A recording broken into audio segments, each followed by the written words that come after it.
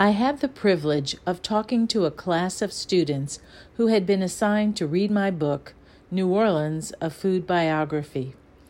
Their questions were perceptive, and I learned a lot about Seattle. It's on tip of the tongue.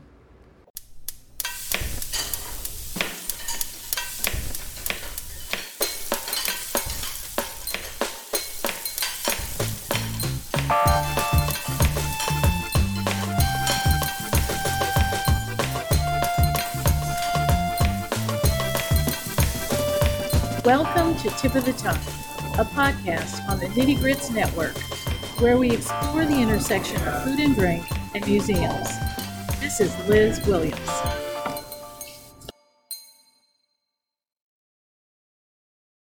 So everybody, we're really honored today to have Elizabeth Williams, who's the founder and curator of the Southern Food and Beverage Museum in New Orleans, Louisiana, and the author of New Orleans, A Food Biography, which is a book we read and discussed in this class. And Liz, thanks for zooming into our classroom here at the University of Washington. This is the honors program.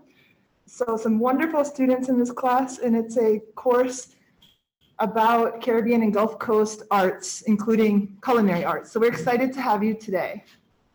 Well, I'm really excited to be here, and I'm so grateful to everyone for being willing to be part of the podcast. I think it'll be a really interesting podcast to have an actual classroom experience for everyone to listen to. Well, let me begin by talking a little bit about the whole Big City biography series and how I got started writing this. So the Big Cities biography series is a series of books that talk about the food of various cities, obviously. There's a New York one, there's a London one, a Paris one, and there's several in the United States also. And so I was lucky enough to be on the quest for why we had a cuisine in New Orleans at the time that this series was developing.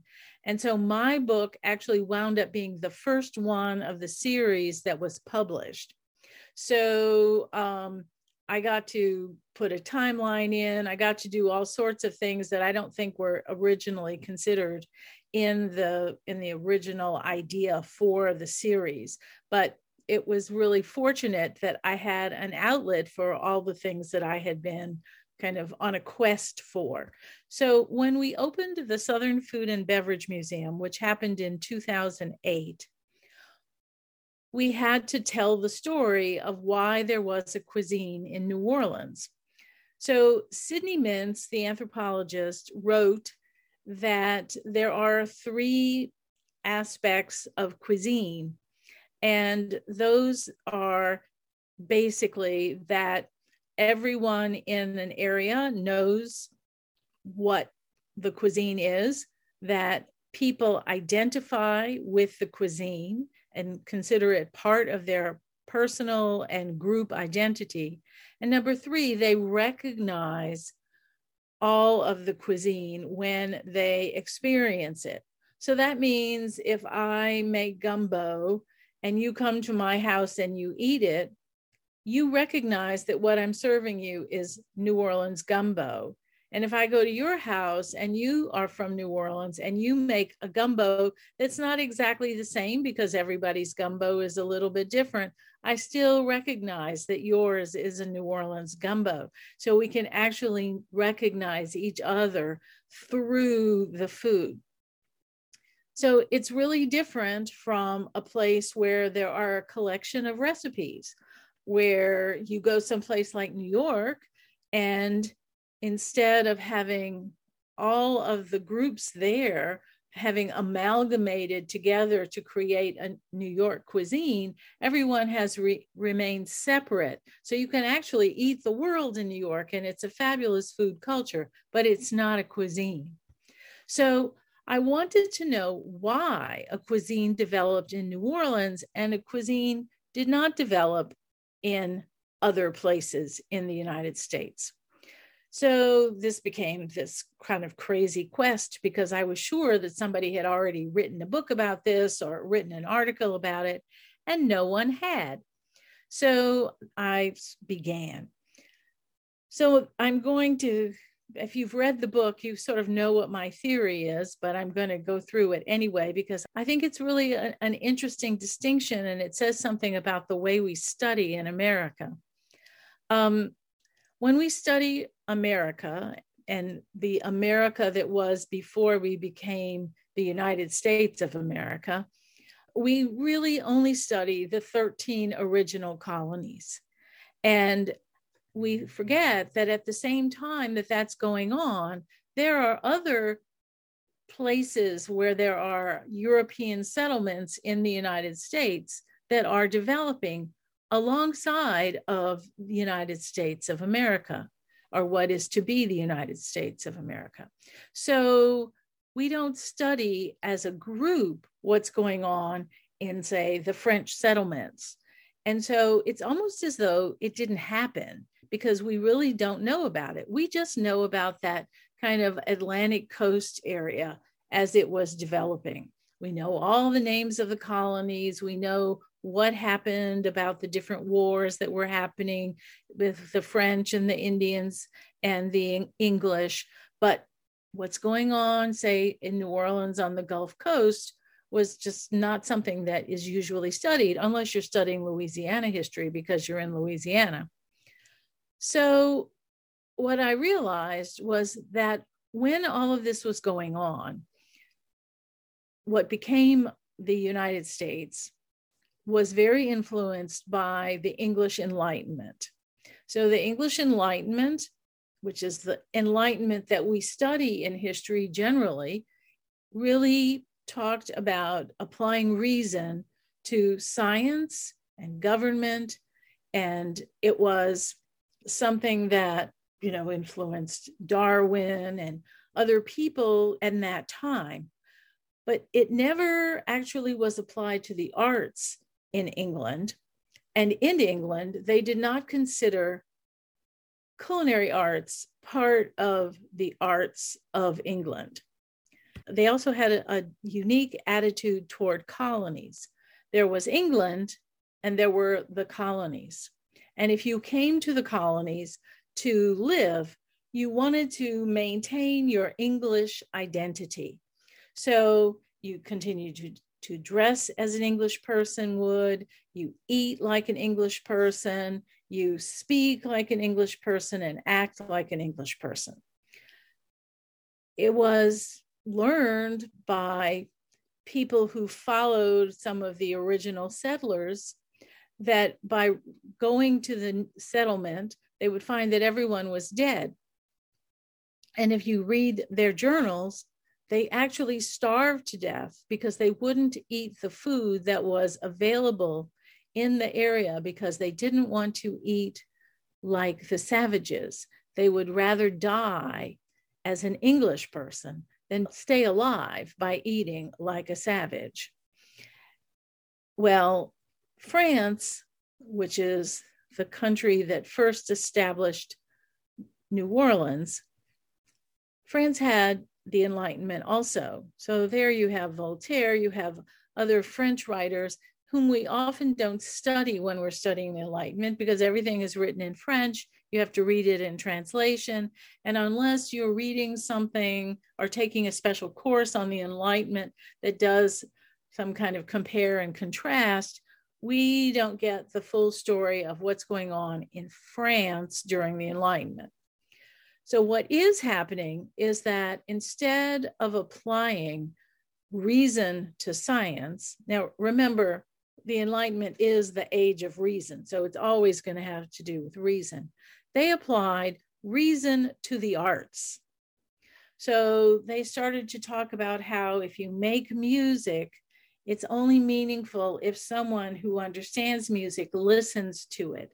So everything had to be balanced and everything had to be mirror images of each other. So that meant that because they considered the culinary arts equal to music or visual arts or performing arts, you had to understand your food and understand what you were eating, as well as to have someone who was preparing it with finesse and artistry. So the people who came to America, even though the ones who came to live in New Orleans or in the region were being taken out of prisons and sent here because they were pickpockets or because they were petty criminals of some sort, they still had this filtered down understanding of this idea of food as an art form. And so they came here and they did not believe the way the English did that they were in the colonies. This actually was France. So if you came to live in this area that was part of France, that meant that the food that you were eating there was French food.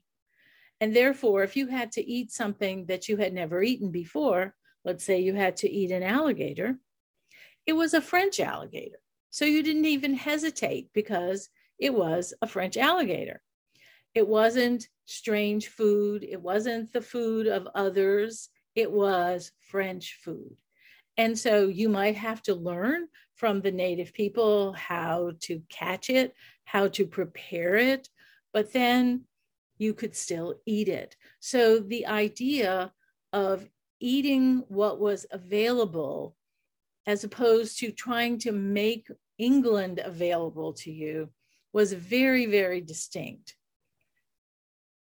So that's one thing that I think made a big difference in why there was a cuisine that developed in the New Orleans area. It was really because there was a belief that it's okay to eat what's here. And then also the underlying belief that you could prepare it with artistry. And if you can prepare it with artistry and enjoy it because you understand that artistry, then you also have a reason to identify with it because it is delicious. And let's face it, you still have to eat, whether it's artistic or not. But it's certainly a lot more pleasant to have food that tastes good than food that doesn't. So this was something that I think continues to be applied in New Orleans. And we can see throughout history as different groups have come to New Orleans, they have influenced the food greatly. And the food of the people who are the new immigrants also changes, so that you have new dishes that use the old techniques that have just been brought by the new immigrants, but it is food that really bridges the gap between the immigrants' food and the food of New Orleans, so that we say in New Orleans that it's become Creolized. Now, Creole is a word that often causes all kinds of controversies. Originally, it was a word that meant that you were born in the colonies. It's come to mean all sorts of things. Some people have owned it as a way of saying people are of mixed race. Other people believe that it means you're part of some sort of aristocracy within a colonial place. I'm not using it in any of those ways. There was a journalist, his name was Lafcadio Hearn, and he called the food of New Orleans in the late 19th century, he called the food Creole food. Now, before he called it Creole food, it actually was just food. Nobody gave it a name, it was just food. But once it was named, it was easier to talk about it as distinct from the food of other parts of America. And so that is the way I use the word Creole, to talk about the food of New Orleans and not the food of any particular group. The food of New Orleans continues to change. It's still alive. There's no place where you draw a line in the sand and say, on this date, the food that was eaten before this date, that's authentic, and the food that's eaten after this date isn't authentic. The food changes, it constantly changes.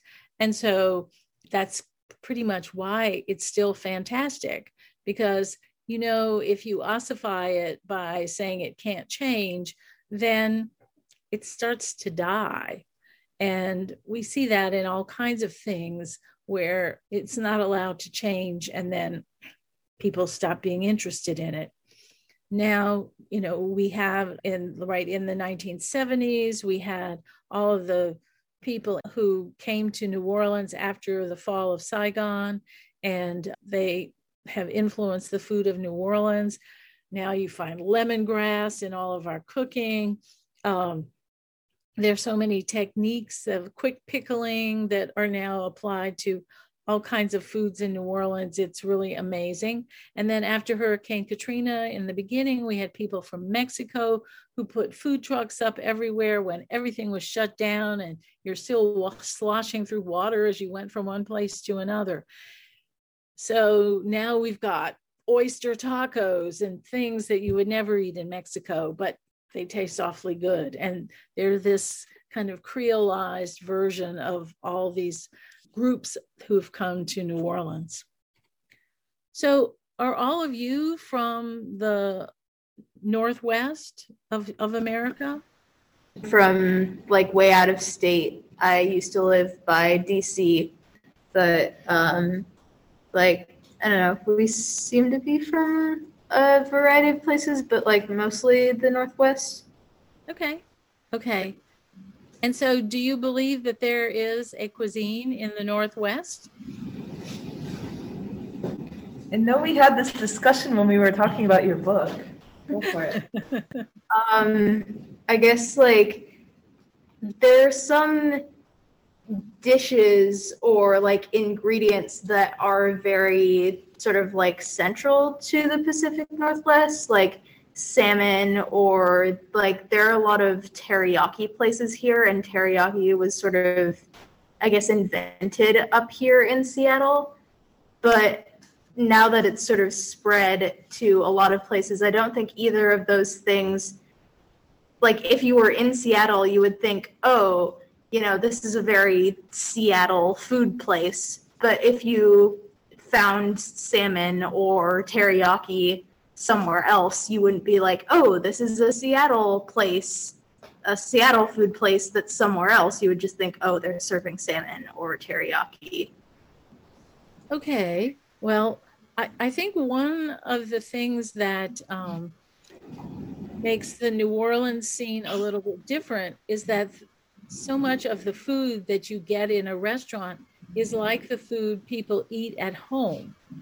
Whereas I think that if you go out to eat and it's something that the restaurants serve, but that nobody eats at home, that you're not having the same kind of cultural experience, because you're getting it from a chef or somebody who is preparing it over and over again for public consumption. Whereas if you're eating your own cuisine, it comes from all the people's homes. It's like a social invention where everyone participates in making it. So that may be one of the distinctions in why you don't think that Seattle really has a cuisine, because your examples are all about restaurants. Do people in the class, do you eat salmon and teriyaki at home, or would you say you eat typical Seattle food at home? I'm getting some nods. Okay. And I think also in New Orleans, the chef, like the role of a chef has a very special role, I think. Well, of course, we live to eat. And I know that there are many parts of the world where people eat to live. But it's very important that chefs, first of all, we definitely care about whether you cook well, as opposed to whether you have the right credentials. So the results are more important than your credentials. And people in New Orleans go to restaurants because they want to eat and not because they want to be seen. And I've been in other towns and eaten in restaurants where you just go there to be seen, and it doesn't matter what you eat. And nobody does that in New Orleans. And we'll all go to dives. We'll go to the worst neighborhoods and all of that because the food is good. And it just doesn't really matter about any of the accoutrement of of the dining establishment. It's really about whether the food tastes good. That is so true. I remember living in New Orleans, and chefs will sometimes open a restaurant in a so-called not so great neighborhood, and it won't have a sign outside, and it'll just be word of mouth. Oh, there's good food over there.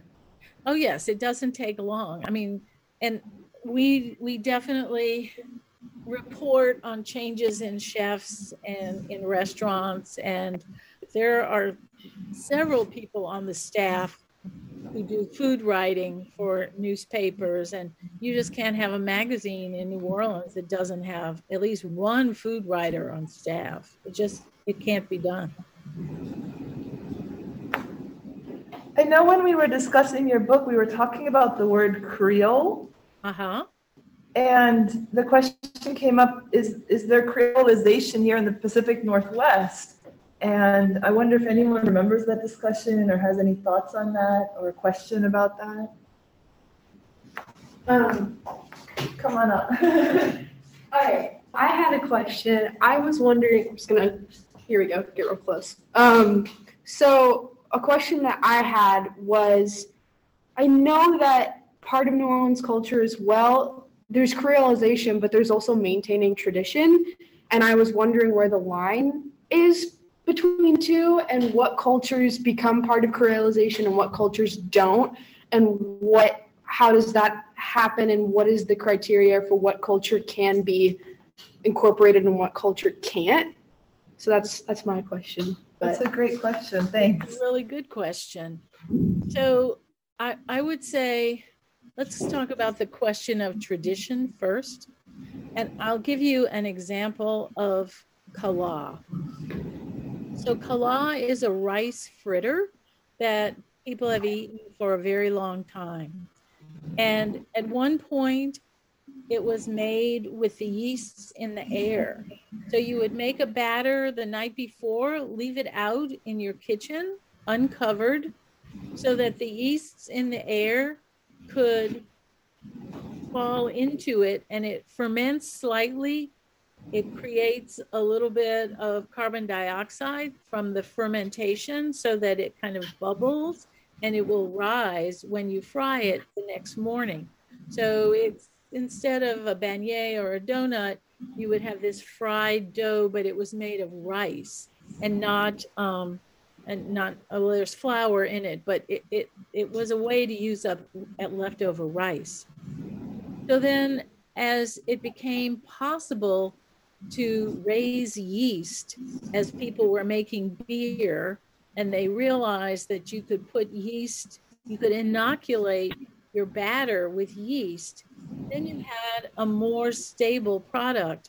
Because on some nights, your kala, because it was cold or because of other kinds of weather conditions or other conditions, not a lot of yeast might fall into your dish or into your bowl. And so there's very little fermentation, so the kala doesn't rise very much that when you fry it the next morning. But if you inoculated it with yeast the night before, then you could reliably have a nice fluffy rice fritter. But then it changed again when we started to use baking powder. And then instead of making it the night before, you could make it that morning and add baking powder, and it would still rise. So it was certainly a lot easier to make it the next morning than have to leave it out all night and take a chance. So if you are applying tradition, you should never change. We shouldn't even use yeast that's inoculated. We should just let the yeasts of the air take over. And we would never move forward into the modern world. So I don't think that kind of change is flying in the face of tradition. And I think that people can accept that kind of change. We have people whose parents or maybe grandparents would make something like crawfish etouffee with a can of condensed mushroom soup. And they think that if you don't put condensed mushroom soup in your etouffee, that it's not etouffee. But of course, that's not tradition, that's a change. So, but I would certainly not say that it's not crawfish etouffee. It is crawfish etouffee. It's just a changing look at crawfish etouffee, and it's gone out of fashion to add condensed mushroom soup to your etouffee. So I think that because, as I said before, it's a social invention, as enough people start to adopt the changes, it is reinvented and it is evolving. So, you can't just say, okay, I'm going to do this, and then have everybody just jump on board and say, oh yeah, what a great idea. But it gradually changes. And so I think that's the way almost any kind of change happens. So then your other question was about what ethnic groups or what immigrant groups actually get to influence the food. I think that there have to be enough people who settle in New Orleans from somewhere to have an effect on the food. In other words, if you have one group of people who come, let's say you have one family that comes from Greenland, that may not affect the food because there just isn't enough effect from one family to make the food change. But if you had 100,000 people or 75,000 people or some huge number of people from Greenland come to settle in New Orleans, believe me, it would change the food.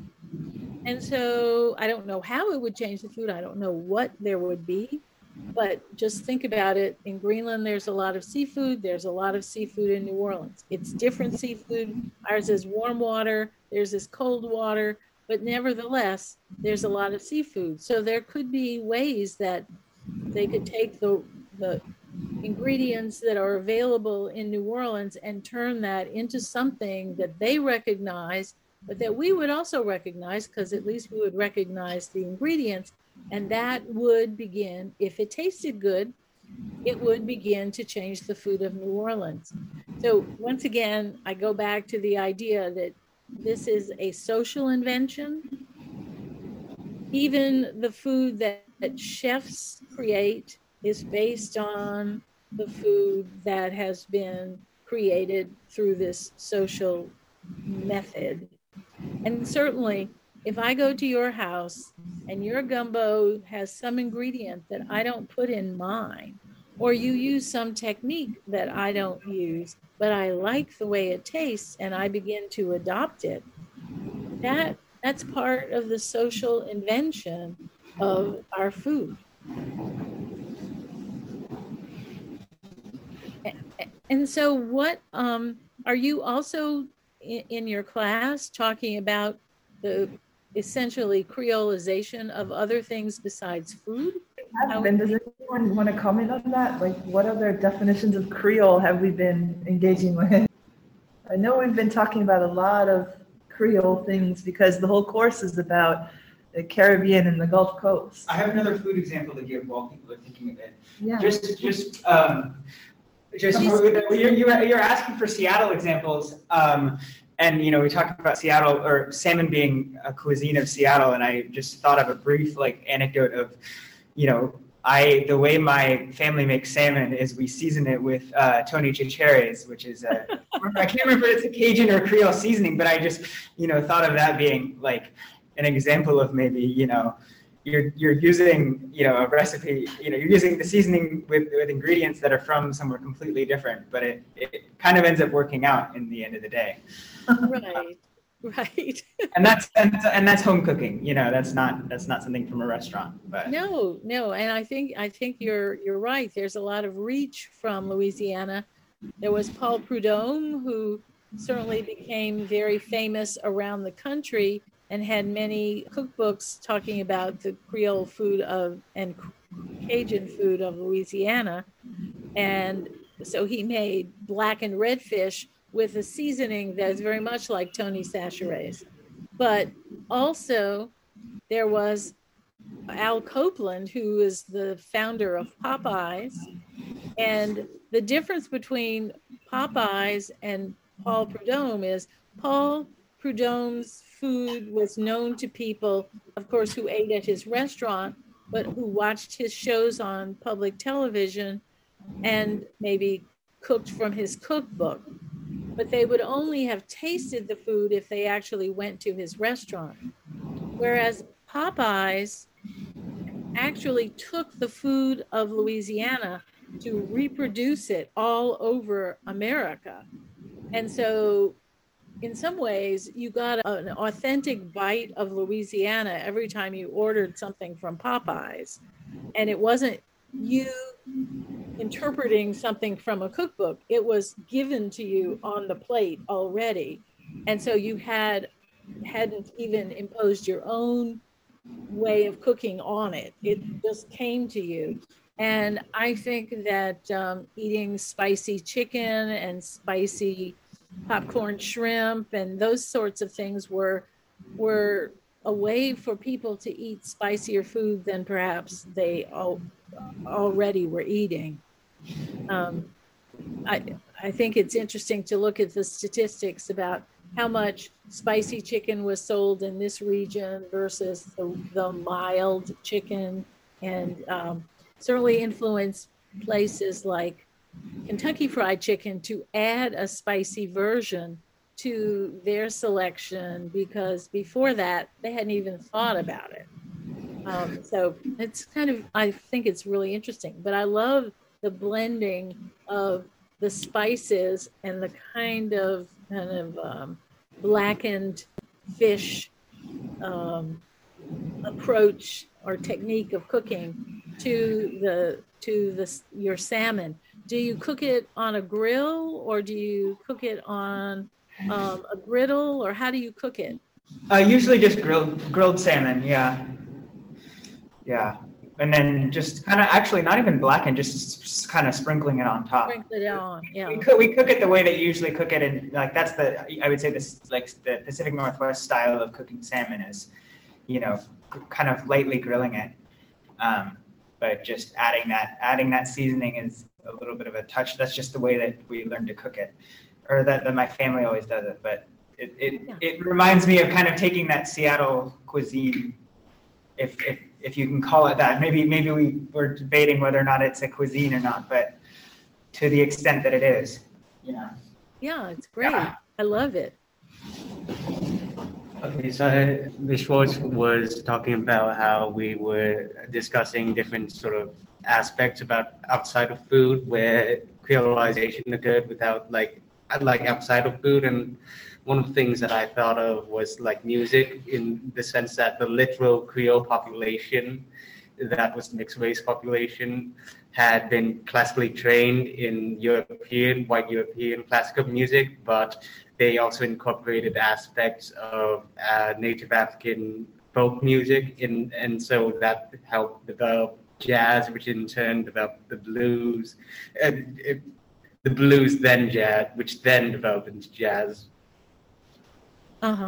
Yeah, and certainly in New Orleans, when the Sicilians came between about 1885 to about 1915, they lived in the areas where the African Americans did, and they played a lot of jazz too, and were participants in a lot of the various bands and groups that were playing jazz.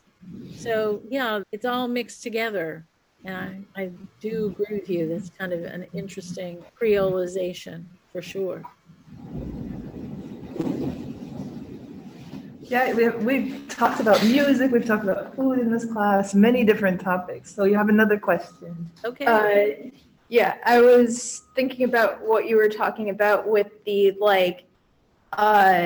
in a previous question you had said something about if enough people from wherever came here, then their food culture would be part of the creolization of some place. And that got me thinking about how the sort of transmission works of these different like styles of cooking and information, and under what conditions will it be enough communication about cooking to start like getting that information to flow between people? Because there are a bunch of ways that could happen. It could be like a parent teaching their kid about how to cook because, you know, this was like the great great grandmother's recipe, but it could also be like, you know, a bunch of people all the same age, they're in a new area and they're like sharing tips on how to cook. But then if I'm thinking of like modern examples, it might be like, you know, everybody's looking for recipes online, or there's like people who will sort of like train you how to cook, or sometimes that like flow of information can be interrupted because you can get the answers so fast through the internet, or you don't even have to develop those cooking skills because you can just get a prepackaged meal. So under what conditions or like what different ways are there to have enough like communication about food to sort of get that like creolization and get that new cuisine to form? And under what conditions would that be like stifled, do you say? Well, I think that there are a number of ways, and I think that there's no one way. I think usually there's several things going on at the same time. Let's talk, for example, about the time after Hurricane Katrina in 2005. So in 2005, Hurricane Katrina flooded New Orleans. It was underwater for, well, I would say it flooded about 85% of New Orleans. And it was underwater for about 3 weeks because it took that long to pump the water out of the city. So once that was over, there was nobody was there. I mean, I say nobody, that's an exaggeration, but there were very few people in the city.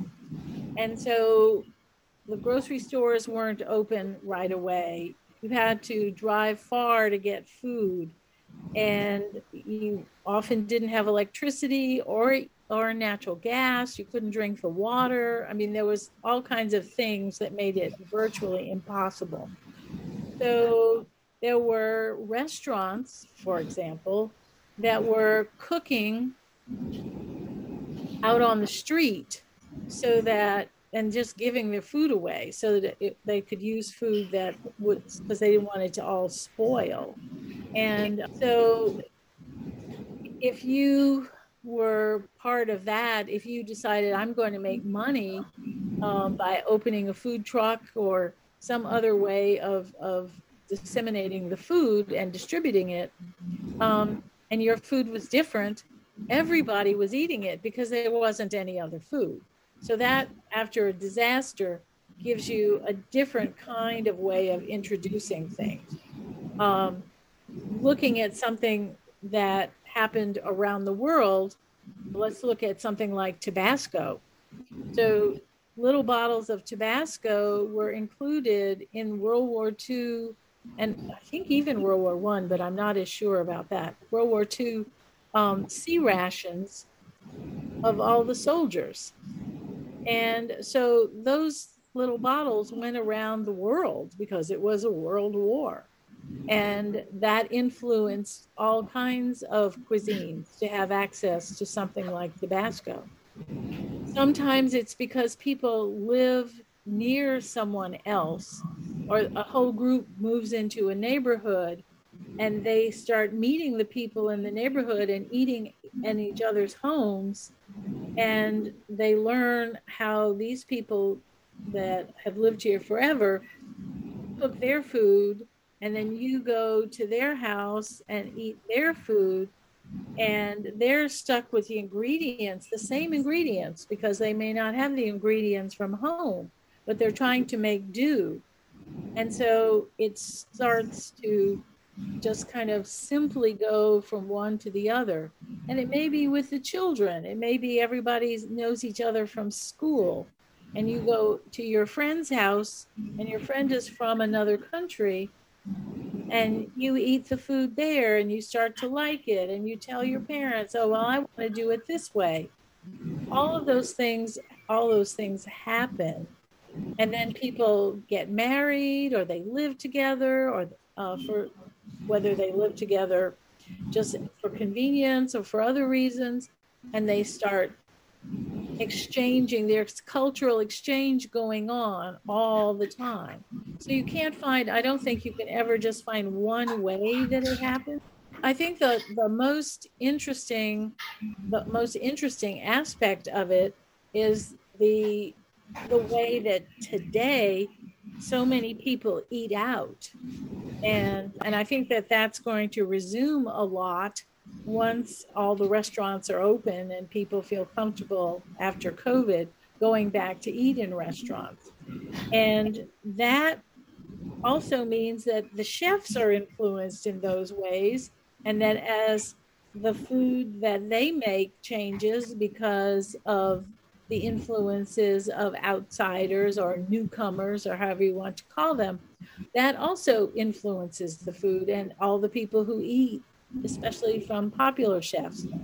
But even in America, you can look and see, for example, we have something that is called filet in Louisiana, and that is dried sassafras leaves. Now, sassafras is a native plant to America. And when the Europeans came, it was already, filet was being used, or dried sassafras was being used as a thickener by the native people. So that if they made a stew of some sort and they wanted it to thicken, they would put sassafras. They would take dried sassafras leaves and grind them up and put them into the stew. It was a flavoring agent, but it also was a thickener. So I didn't mean to interrupt, but I had another thought about creolization processes, but finish your thought and then I'll interrupt. Okay. And so native people started to especially interact with enslaved people who escaped and lived in the swamps with the native people. And the African mortar and pestle was replicated by those enslaved Africans who used cypress stumps instead of whatever kind of tree that they would use in Africa. And that was considered so much of a technical improvement by the native people that they began to use it too. So they pounded the leaves into a powder instead of just grinding them up with their hands, or in a kind of more American way of grinding with stones. So I think that's a perfect example of the kind of transfer, a cultural transfer that you can find because people are living close together.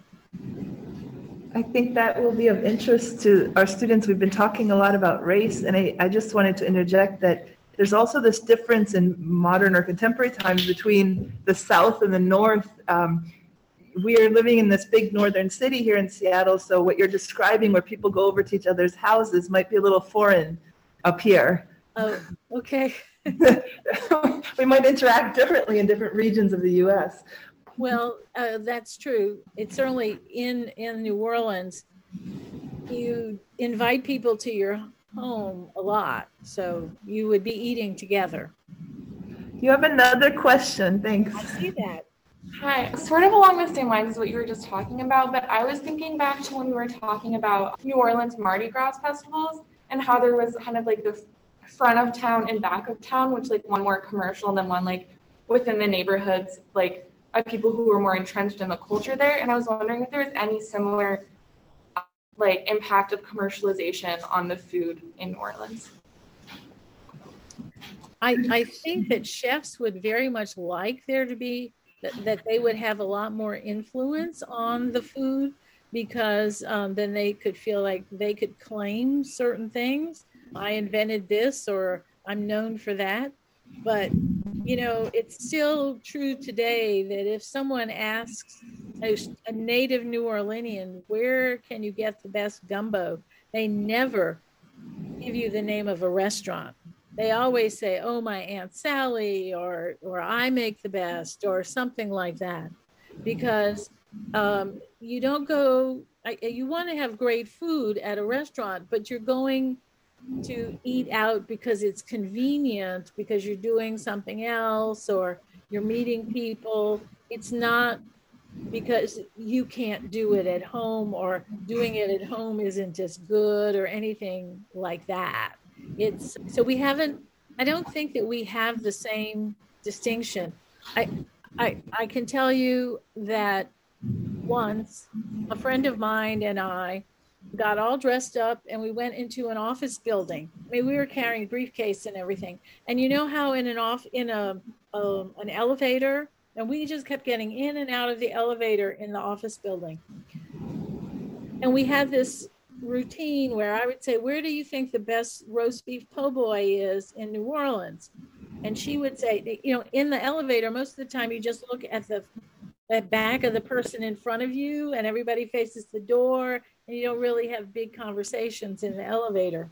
But the whole elevator would break down and start to tell you, they would just burst into your conversation if you were talking about where the best po' boy was.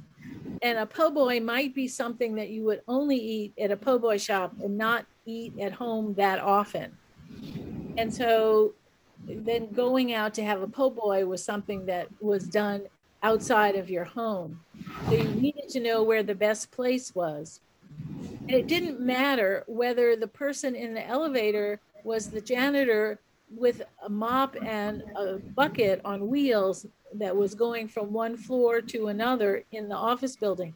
The janitor felt just as much that he had a right, or she had a right, to interrupt that conversation and have an opinion as the people who were working in the office, in offices behind a desk. And so I don't think that it's the kind of commercial versus the more personal or anything like that. I think it's all personal in New Orleans if it's about food. Great, we have another question. Hey.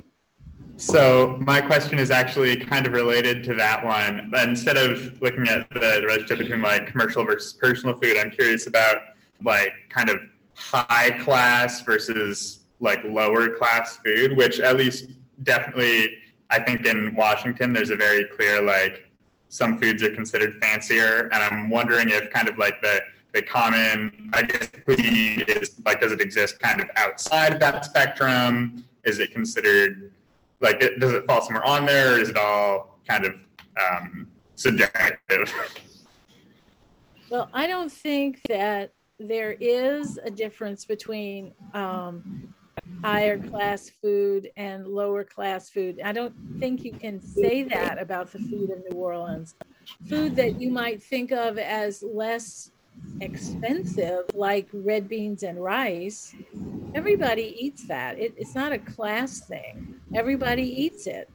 And I just don't think that you can, I'm not going to say there aren't snobs, okay? There are going to be snobs, but the snobs are going to say, oh, this tastes better at this place, not that it's high class, okay? That's what the snobbishness is going to be about. I just don't think you can make a high class argument about the food of New Orleans. Even the lowliest place is a place where if it's good, everybody's going to go. I mean, in New Orleans, for example, if you go at 3 o'clock in the morning to Cafe Du Monde to have beignets and coffee, there are going to be people in tuxedos or even in tails and beautiful long gowns eating at one table, and homeless people 2 tables away eating there. It's just because it's good, it tastes good, and this is the place you want to go to eat it. And so I'm not trying to say that we're all so egalitarian or so wonderful and there are no problems or anything like that. But food is the one thing I think in New Orleans that brings people together. It's funny that you say, did you say 3 a.m.? Because that's kind of a concept here. I think Seattle is a city that kind of shuts down around 9 o'clock at night, I think. Literally, we don't really have 24-hour places and things like that. Well, New Orleans is, it's not like New York. It's not a city that never sleeps, but it's definitely, there's some place to go all the time. I was going to ask if you had heard of the Seattle Freeze. Seattle Freeze. No, what is that? Okay, this is the biggest thing that I noticed the difference between like the Pacific Northwest and the South is the Seattle Freeze is nobody talks to each other and nobody like social, I guess.